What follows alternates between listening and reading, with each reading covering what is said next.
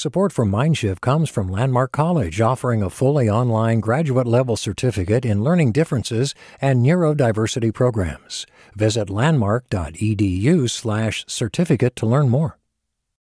Hey, it's Avery Trufelman, host of Articles of Interest, and I've got to say, I've been a fan of KQED ever since I was a little kid, and I would come out to San Francisco to visit my grandma. It was just what we'd always turn on every time we got in the car, every time we were making dinner and turning on the radio. It was always KQED.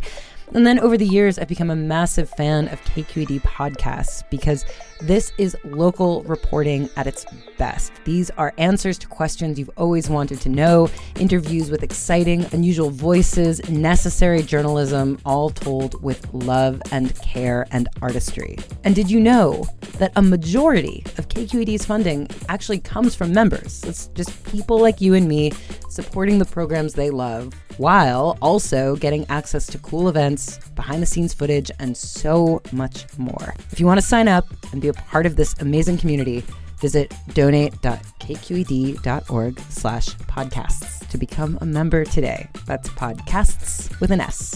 Thank you for listening, and thank you for your support. From KQED.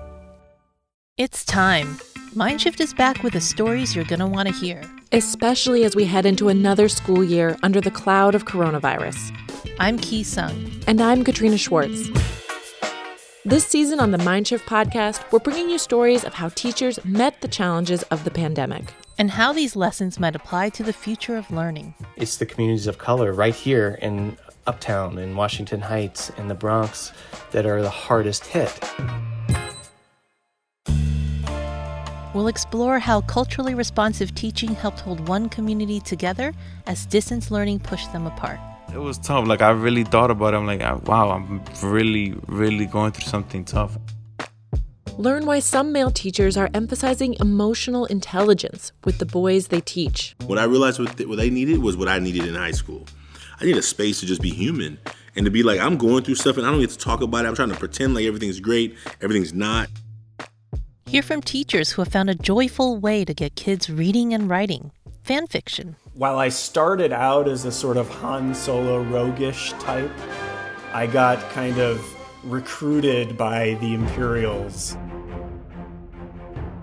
And meet families fighting to change the way reading is taught in schools to end generations of illiteracy. I had to literally draw a peanut and then some grapes. This was my grocery list.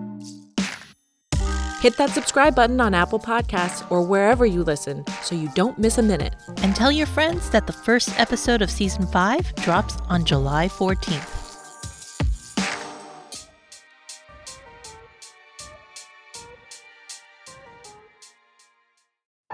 All over the country, We need to improve reading in Wisconsin. schools are changing the way they teach reading. I'm calling for a renewed focus on literacy. We have gotten this wrong in New York and all across the nation. And it's happening because of a podcast. I think your podcast has changed my life. And I'm going to share this podcast with everyone I meet. Sold a Story investigates how teaching kids to read went wrong. New episodes of Sold a Story are available now. Hey there, this is Brittany Luce from NPR's It's Been a Minute. KQED's podcasts like The Bay, Bay Curious, MindShift, Right Nowish, and more all tell the stories of the Bay and beyond with reliable, human-centered journalism. They aim to inspire, make you think, entertain, and expand your understanding of the place you call home. Here's how you can support podcasting at KQED. Showing your support is easy, and you can join Brittany in supporting KQED Podcast too at donate.kqed.org/podcast. That's donate.kqed.org/podcast.